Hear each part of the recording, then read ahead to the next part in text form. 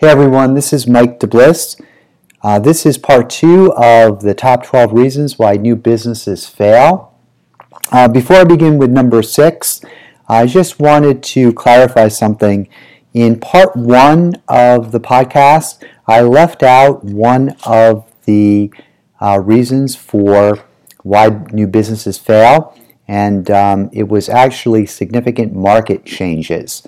So here's what I'm going to do. I'm going to tick them off from the beginning once again, and then we'll pick up on number 6 and go all the way to 12. The first was lack of business planning. The second was lack of knowledge. The third was lack of product service differentiation. The fourth was poor management and operations. The fifth was not knowing what customers need. The sixth was lack of access to capital. The seventh was lack of an exit strategy, which we'll get into a robust discussion about. The eighth is the wrong partner. 9 is no online presence, believe it or not. 10 is no marketing and PR. 11 is significant market changes, and 12 is lack of concern about cybersecurity. So let's waste no time in picking up on number 6, lack of access to capital. I think we can all recognize that starting a business gives rise to the need to raise capital. And when I talk about capital here, I'm referring not only to your own money, but also to someone else's money. I mean, if you think about it from a very logical perspective, without capital, you can't pay your bills, you can't get a loan, and it's difficult to obtain other financial commitments and secure other financial commitments as well. You have to be liquid. You have to have the necessary capital. Therefore, lack of access to capital and an inability to attract investors will affect your ability to grow or scale the business. Many new businesses fail because they lack profitability. And for that reason, it's not uncommon for small businesses to try to seek an investor and to try and woo an investor to come in and make a sizable investment to kickstart the operation. I mean, we see Shark Tank. Everybody loves to watch that show, and you see the business owners making their pitch.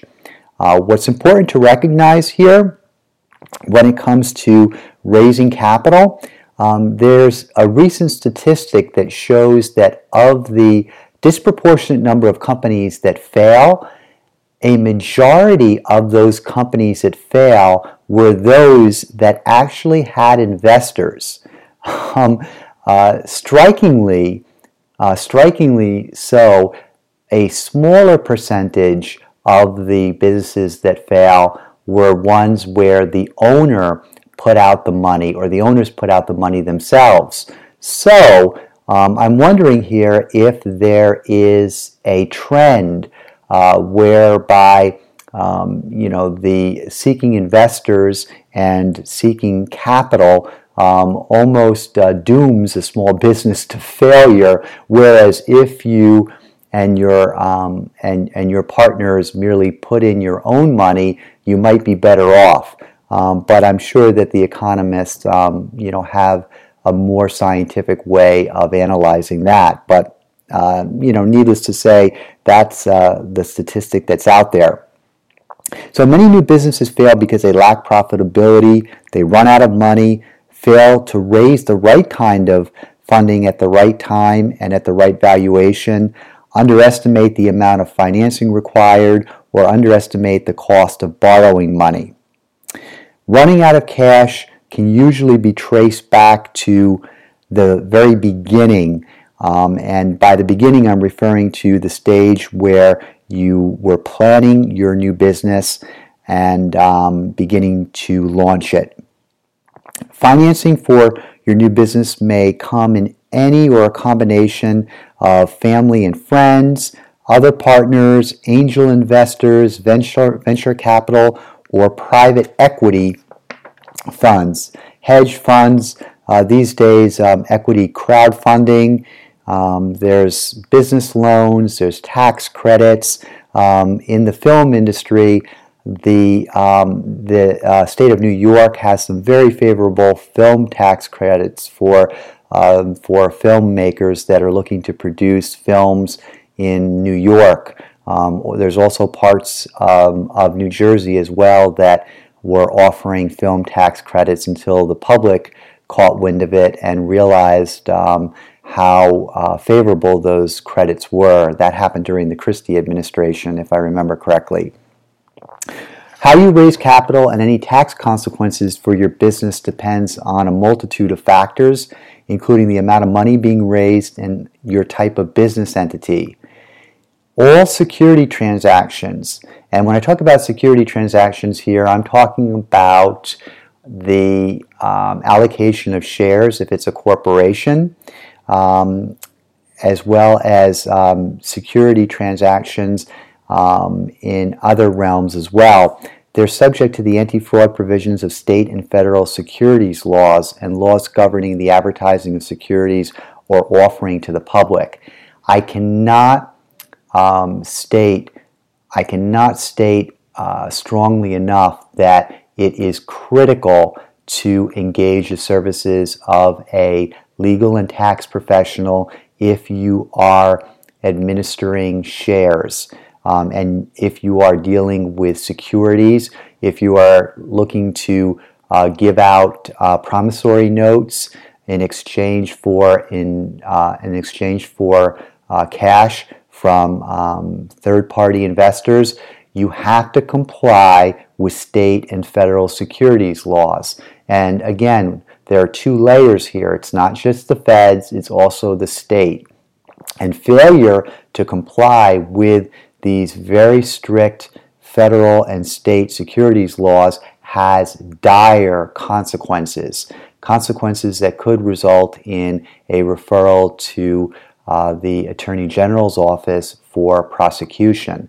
So it's very critical that you consult with legal and tax professional if you have any interest in getting involved with securities. And again, securities is not just limited to selling stock.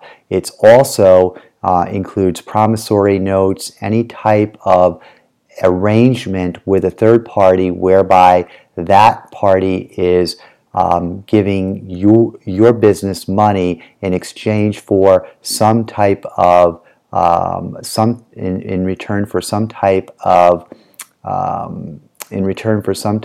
of increase in their investment.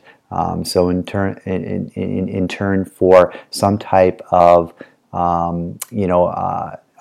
growth on the principal that they've made. Always consult a lawyer if you plan to raise capital, and if you operate or plan to incorporate or organize your business as a corporation, LLC, or partnership, the same applies.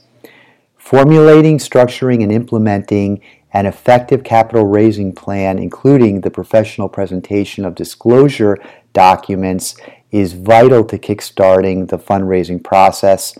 And when you do that, again, you cannot overlook the importance of ensuring compliance with state and federal regulators. This not only keeps you safe, but it also improves buyer confidence and meets investor expectations. And so I say this not to scare you, but just as a word of caution. So again, I'm not trying to be the boy that cried wolf here. I just want you to know up front that whenever you're dealing with raising capital, and you always want to consult with the professionals. Moving on to number 7. We're now in continuing with our list of reasons why new businesses fail. Lack of exit strategy. So most new business owners don't have a planned exit strategy. While they're focused on growing their business, the last thing on their minds is how to end it. However, waiting until you need to retire or when you receive an unsolicited offer or where you have to sell because of insolvency or bankruptcy can result in the business being sold in a fire sale. And that's not something that you want to have happen, especially when you put your blood, sweat, and tears into building this baby of yours, and that has been your life for an extended period of time. The last thing you want to be forced to do is sell it at a fire sale. In addition, if you're looking to raise capital, investors, especially venture capitalists, usually insist that a carefully planned exit strategy is included in a business plan before committing any capital. Another important reason to have an exit strategy for a business that is solvent is something called risk mitigation, which I'm going to get into in a future podcast. But let me now back up, because I promised a robust discussion of exit strategy. So what the heck is an exit strategy in the first place? It's a contingency plan to terminate or end a business in a way and at a time that will maximize benefit or limit losses. I want to stress those two terms once again. It is a contingency plan to end a business in a way and at a time that will A, maximize benefit, or B, limit losses. In other words, the business ends when you want it to end at a time that is most beneficial to you financially. So on your terms, the business owner should plan to sell the business at a profit or liquidate the company when the return on investment is no longer attractive. Without a planned exit strategy, an owner may forget to make decisions that will ensure the sellability of the company, and or realize that the company is approaching the optimum time to exit.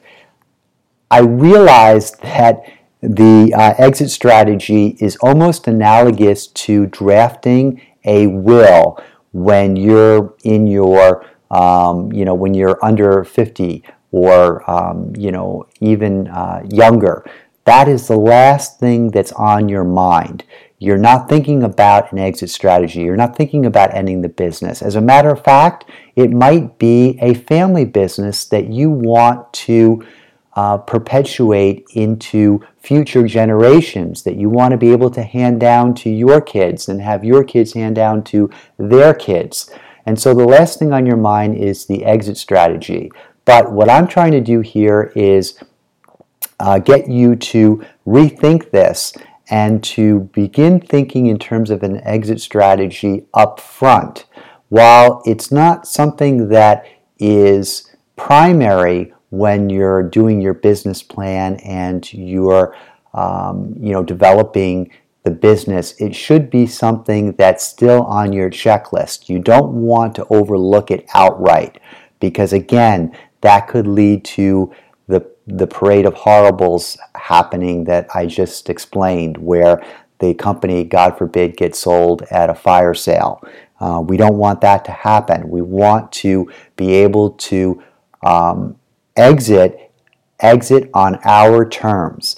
And exit on our terms might be not to exit while you are still alive and breathing, and essentially make the company available for future generations. But nonetheless, you should still prepare for the unforeseeable. And what do I mean by the unforeseeable?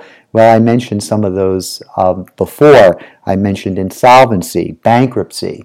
When you go into a new business, it's obvious that you don't know what's going to happen. The company may flourish and grow beyond your wildest expectations, or the company may fall flat on its face, and it may cost more money to keep the company operating than it does to shut the doors of the company and close down.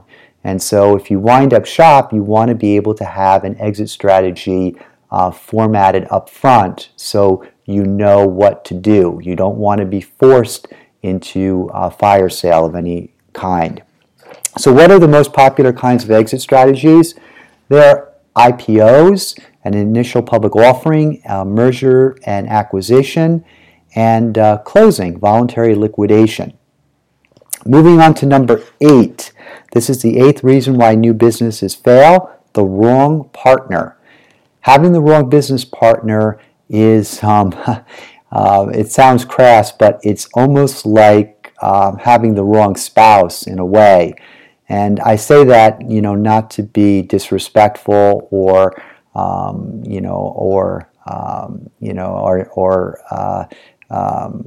crass in any way, but at the end of the day, when partners argue, disagree, and undermine each other, relationships deteriorate and the business ultimately fails. It's usually not a matter of if, but when. It can be as painful and as emotional as going through a bitter divorce. And so this is why it's so important to really make sure that you know your partner or your partners well, and well enough to know whether you can be in business with them. There are those that are very close friends. We've all heard the stories of 2 or more people that were best friends and decided to form a company only to dissolve the company after a bitter dispute that got so emotional that the owners no longer are friendly, and as a matter of fact are so bitter against one another that the acrimony has caused them to be estranged from one another.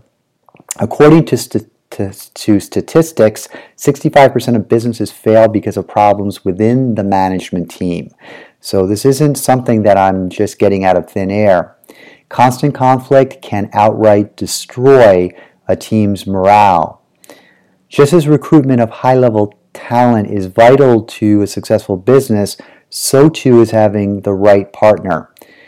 You can leave your day-to-day operations to the right partner while the remaining founders are silent partners and investors. There's a lot of flexibility that you have when it comes to drafting your partnership agreement and your articles of incorporation. And these are certain things that you can actually customize for your business. Addressing these issues at the beginning can leave you room to focus on running a successful business. The founders can also reach agreement on terms that help create trust and stability in the new business. They can create written agreements and other arrangements such as a shareholder agreement or operating agreement and service agreement. These agreements spell out the understanding that the founders have and establish the financial and managerial rights and duties of the founders. They also delve into the rules governing the internal operations of the business and get into financial issues such as equity issues. When I talk about equity, I'm referring here to stock options, stock purchase plans, and employee stock ownership plans. Moving on to number 9, it's no online presence. Believe it or not, there are still some companies that are in the Stone Age where they don't even have a web presence, not to mention a social media presence. And these are reasons why these companies often fail. Marketing your business, it goes without saying, is an important part of attracting new customers and selling your product or service. Having a website, a social media presence, good SEO, and great content allows you to tell potential customers who you are and what your business is about. The social media scene today, from Instagram to Facebook to LinkedIn to Twitter to Pinterest, these social media devices can all be used to drive new customers to your website. And the best part of it all is that they're free. I realize that these days Facebook has resorted to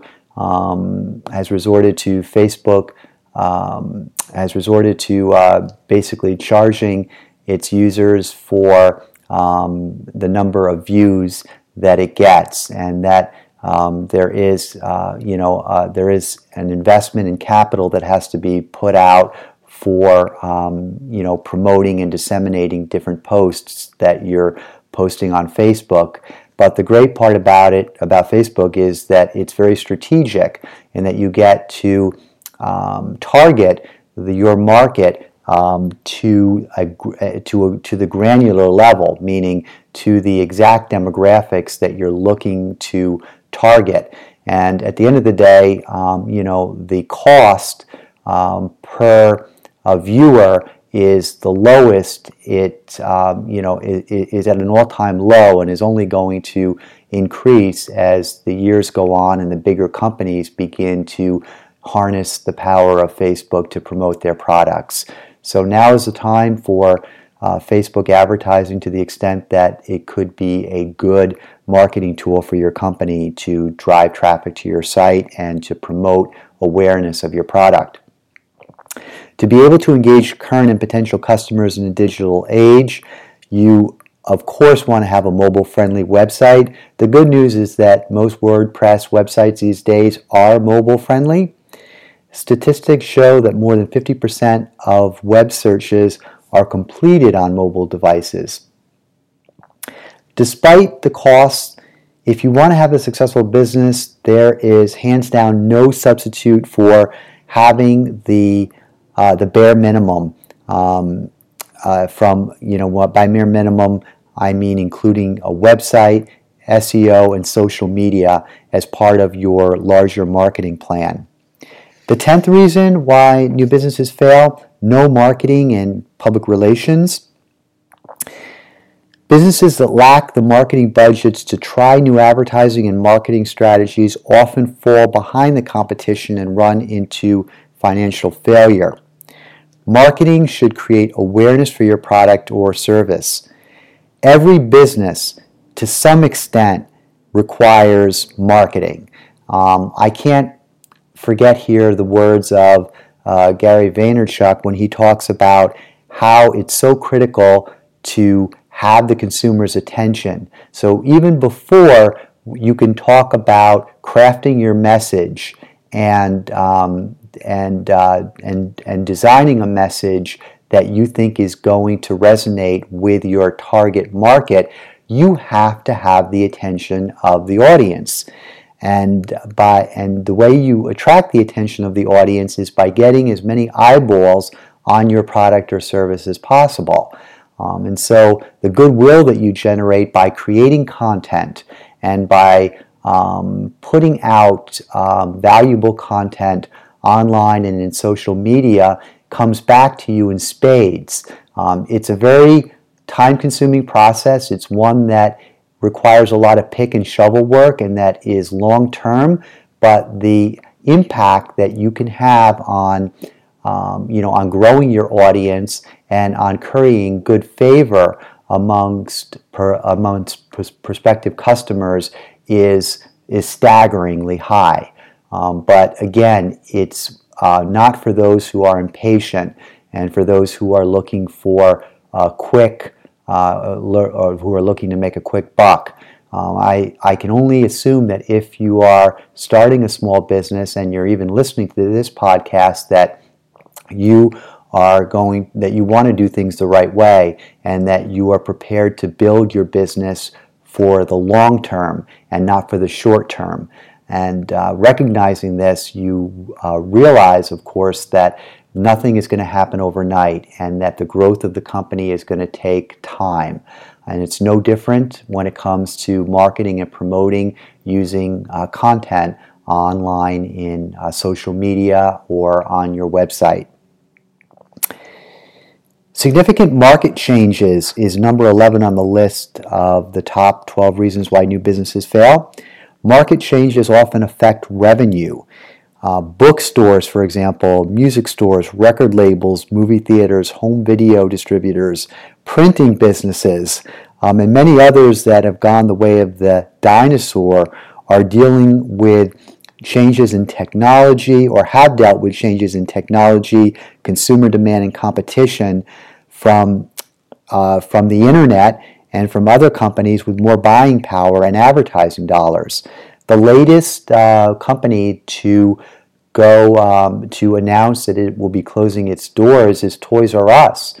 About a year ago, I think that most people, if they were to be told that Toys R Us would be closing its or folding up its tent a year from now, would be awestruck and and just in a state of disbelief. Toys R Us is a brick and mortar company that has been in existence since time immemorial. I can remember shopping at those stores as a young toddler and filling up the basket with all sorts of toys that I'd want right around the holidays and for my birthday.